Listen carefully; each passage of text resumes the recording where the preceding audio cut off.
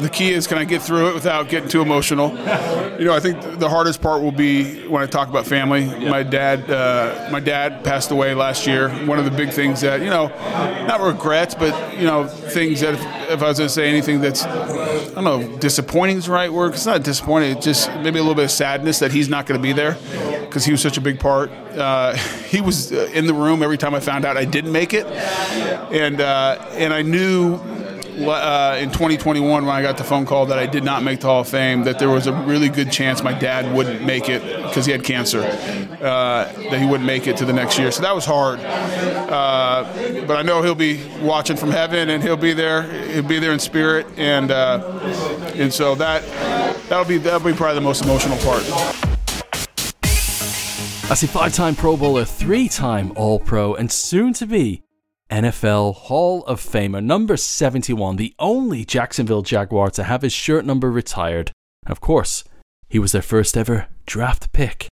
Tony Boselli, with over 20 minutes of podcast gold. We look back on his career, we talk family, sacrifice, and Tony tells me why he thinks this 2022 Jaguars team could surprise a few people. I'm Anthony Wootton, and this is a very special Transatlantic Sports Show. Thank you for downloading this special edition of the Transatlantic Sports Show, episode number 99. Ooh, it's almost got that centenary feel to it. We'll have a special episode for that coming up, so make sure you follow us on Twitter at TASS_UK. I'm your host, Anthony Wootton. You can find me on Twitter at ARWootton. WOOTTON. If you're a regular listener, you already know how to spell that name. But trust me, so many people get it wrong. I would say probably about 3 times out of 5, I could even spell it out to you, and you would get it wrong. So that's why I've got to keep repeating it. But thank you so much for sticking with us. You're going to love this episode. Tony Boselli, he was over in the UK as part of a Jaguars UK mini tour, I suppose. They had a special evening in London hosted by Neil Reynolds, and then in Manchester on Father's Day. And I had the pleasure of keeping Tony's company for over 20 minutes. And I'm going to stop talking so we can get right to it. So here he is, the Hall of Famer, Tony Boselli. First of all, Tony, congratulations, Hall of Famer. Yeah, thanks. It's been quite a year, and it's. I don't know if it's fully sunk in. It's one of those things. It's such a huge honor, and to be considered one of the greats of all time, it's truly amazing. And so it's been fun. I think it's been fun. It's been fun for me, obviously, but for my family, and my kids were so little, and some of them weren't even born when I played. So for them to be able to experience that with me, and then also all the fans, the Jaguar fans, and the organization. So it's been a really neat experience, and something that I'm really enjoying. Yeah, and apart from winning the Super Bowl, getting your bust into the Hall of Fame, that must be. Is that an aspiration whilst you're playing? Was there a period in your career where you thought, I might get there? I didn't think about it a lot when I played. I mean, when I was playing, the main goal is to try to win a Super Bowl. I mean, that's what you want to do. Unfortunately, we came up just short a couple times getting to the AFC Championship game. And then besides that, I think what drove me is I always wanted to be the best and try to compete and do my job as at the highest level. And I probably didn't start thinking about the Hall of Fame until after I got done playing.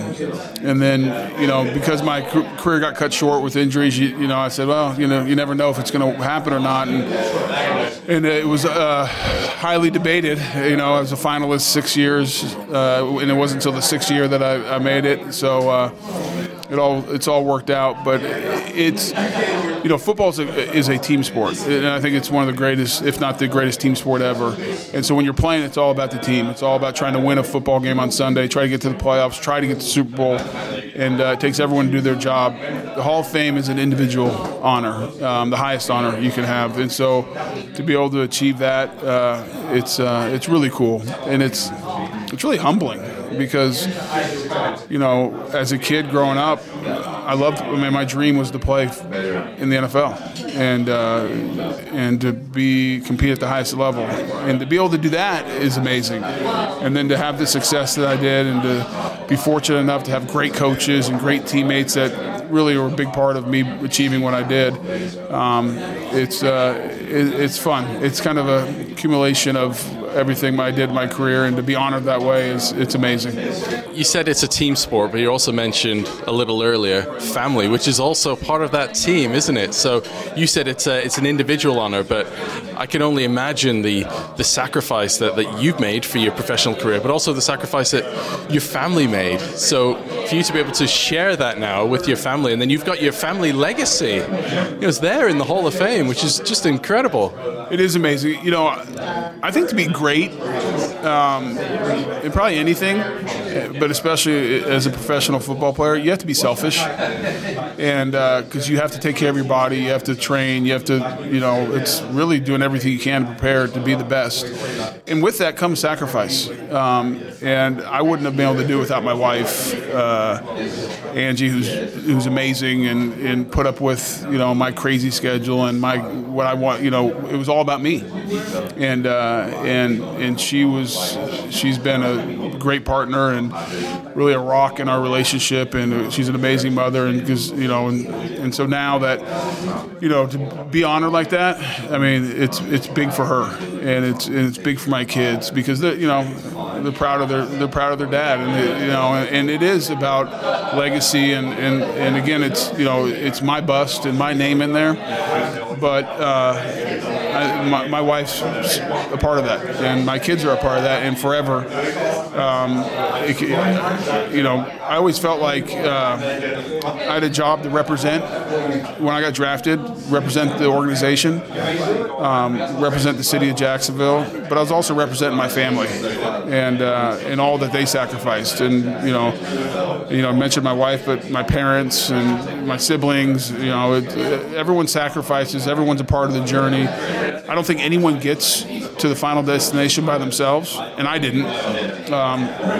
Amazing parents, great coaches, mentors, teammates, family. It's all part of it. It's a part of our story, and it's a part of my story. And so I hope, as I go into the Hall of Fame, that every person that's been a part of my journey understands that there's a piece of them going in with me. And there's not going to be a dry eye, I don't think, in Canton in just a few weeks' time. Have you been measured up? You ready? You got the speech ready? So I've started the speech. The key is, can I get through it without getting too emotional? I think the hardest part will be when I talk about family. Yeah. My dad passed away last year. One of the big things that, not regrets, but, things that if I was going to say anything that's, I don't know, disappointing is the right word. It's not disappointing. It's just maybe a little bit of sadness that he's not going to be there, because he was such a big part. He was in the room every time I found out I didn't make it, and I knew in 2021 when I got the phone call that I did not make the Hall of Fame, that there was a really good chance my dad wouldn't make it because he had cancer, that he wouldn't make it to the next year. So that was hard, but I know he'll be watching from heaven, and he'll be there in spirit, and so that'll be probably the most emotional part.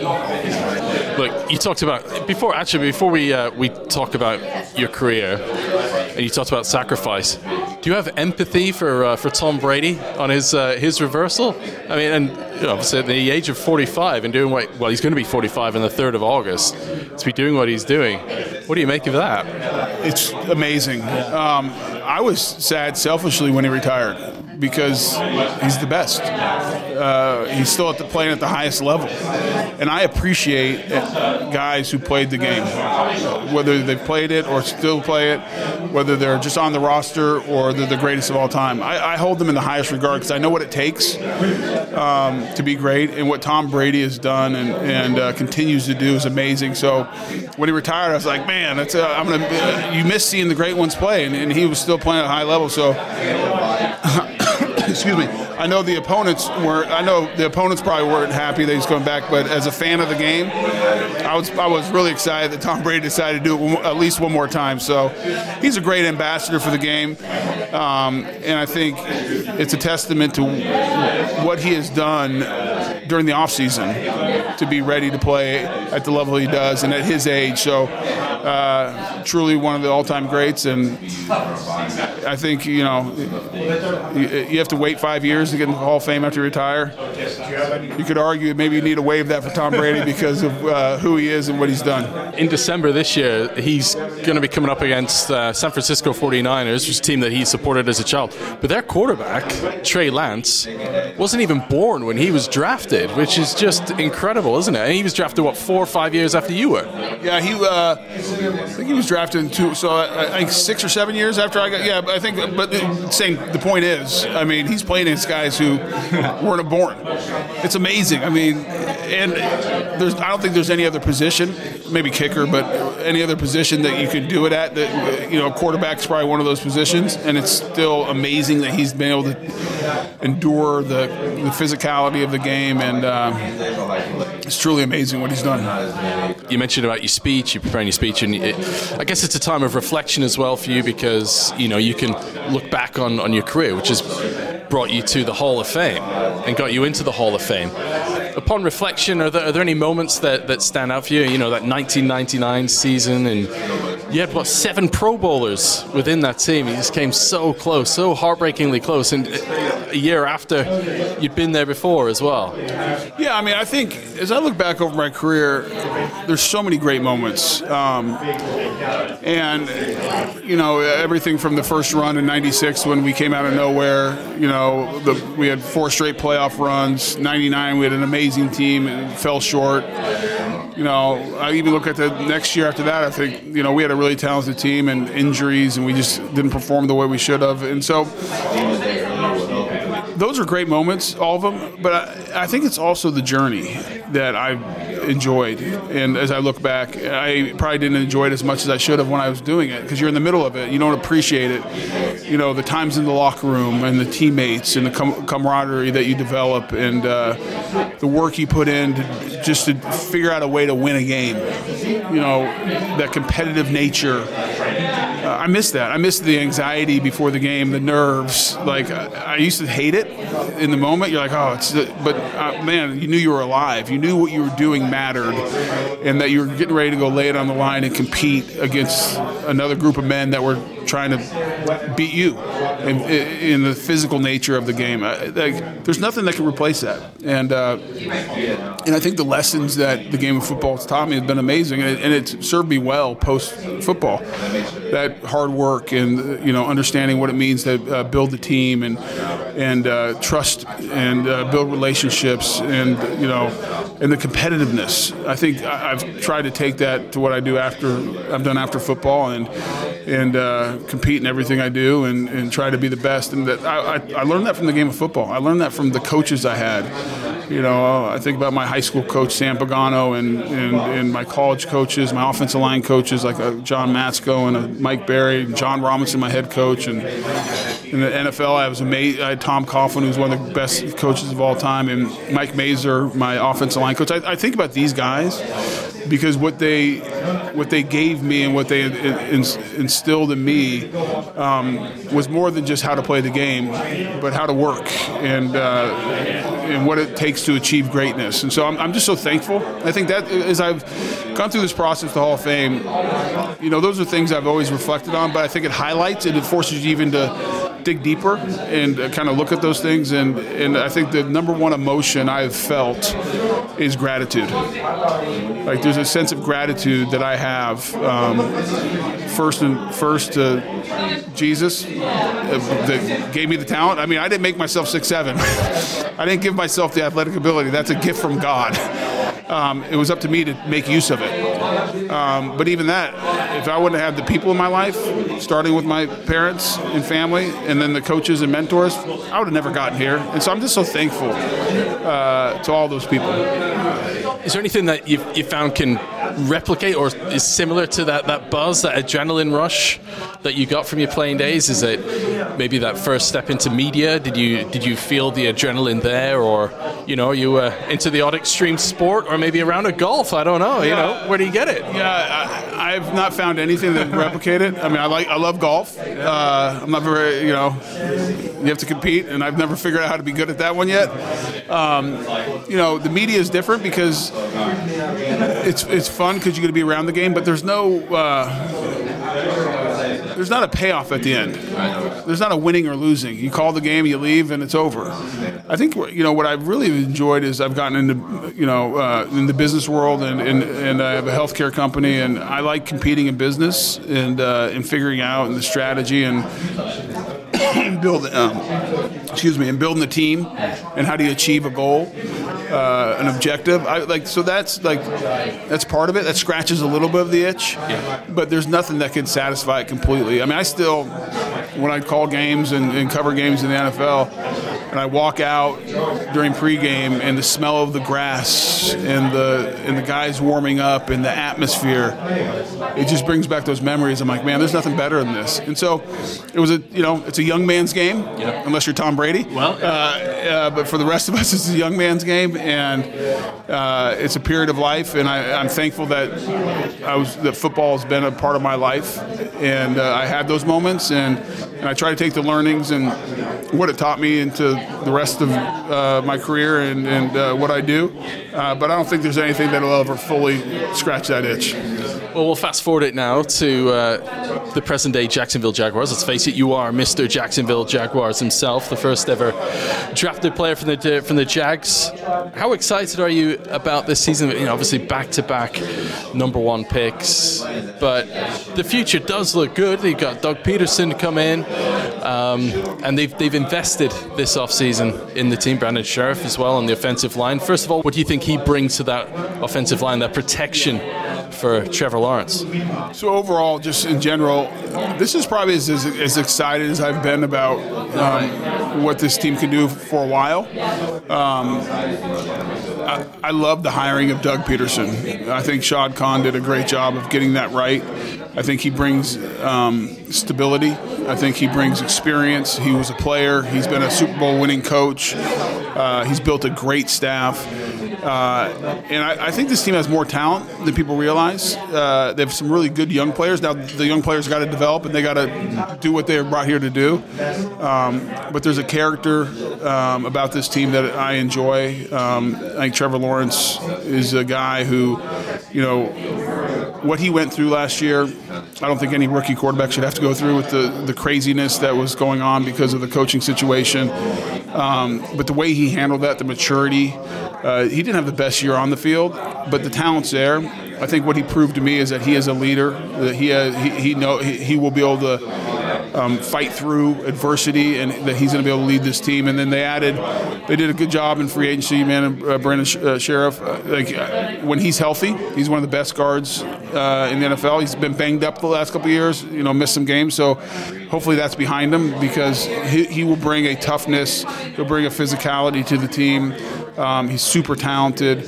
So that just helps stabilize that offensive line. I think maybe one of my favorite free agent signings in the offseason was Evan Ingram. Yeah. He's a guy that is super talented, was in a tough situation in New York, probably didn't maximize what he can do. And so bringing him in, I think he'll be a difference maker. You got Christian Kirk, on the outside. He's, going to have an opportunity. So they've done a number of things. And then defensively, I think they have a chance to be pretty dang good. I like, Josh Allen is a guy that, you look at that rookie year, he's a double-digit sack guy. It's in him.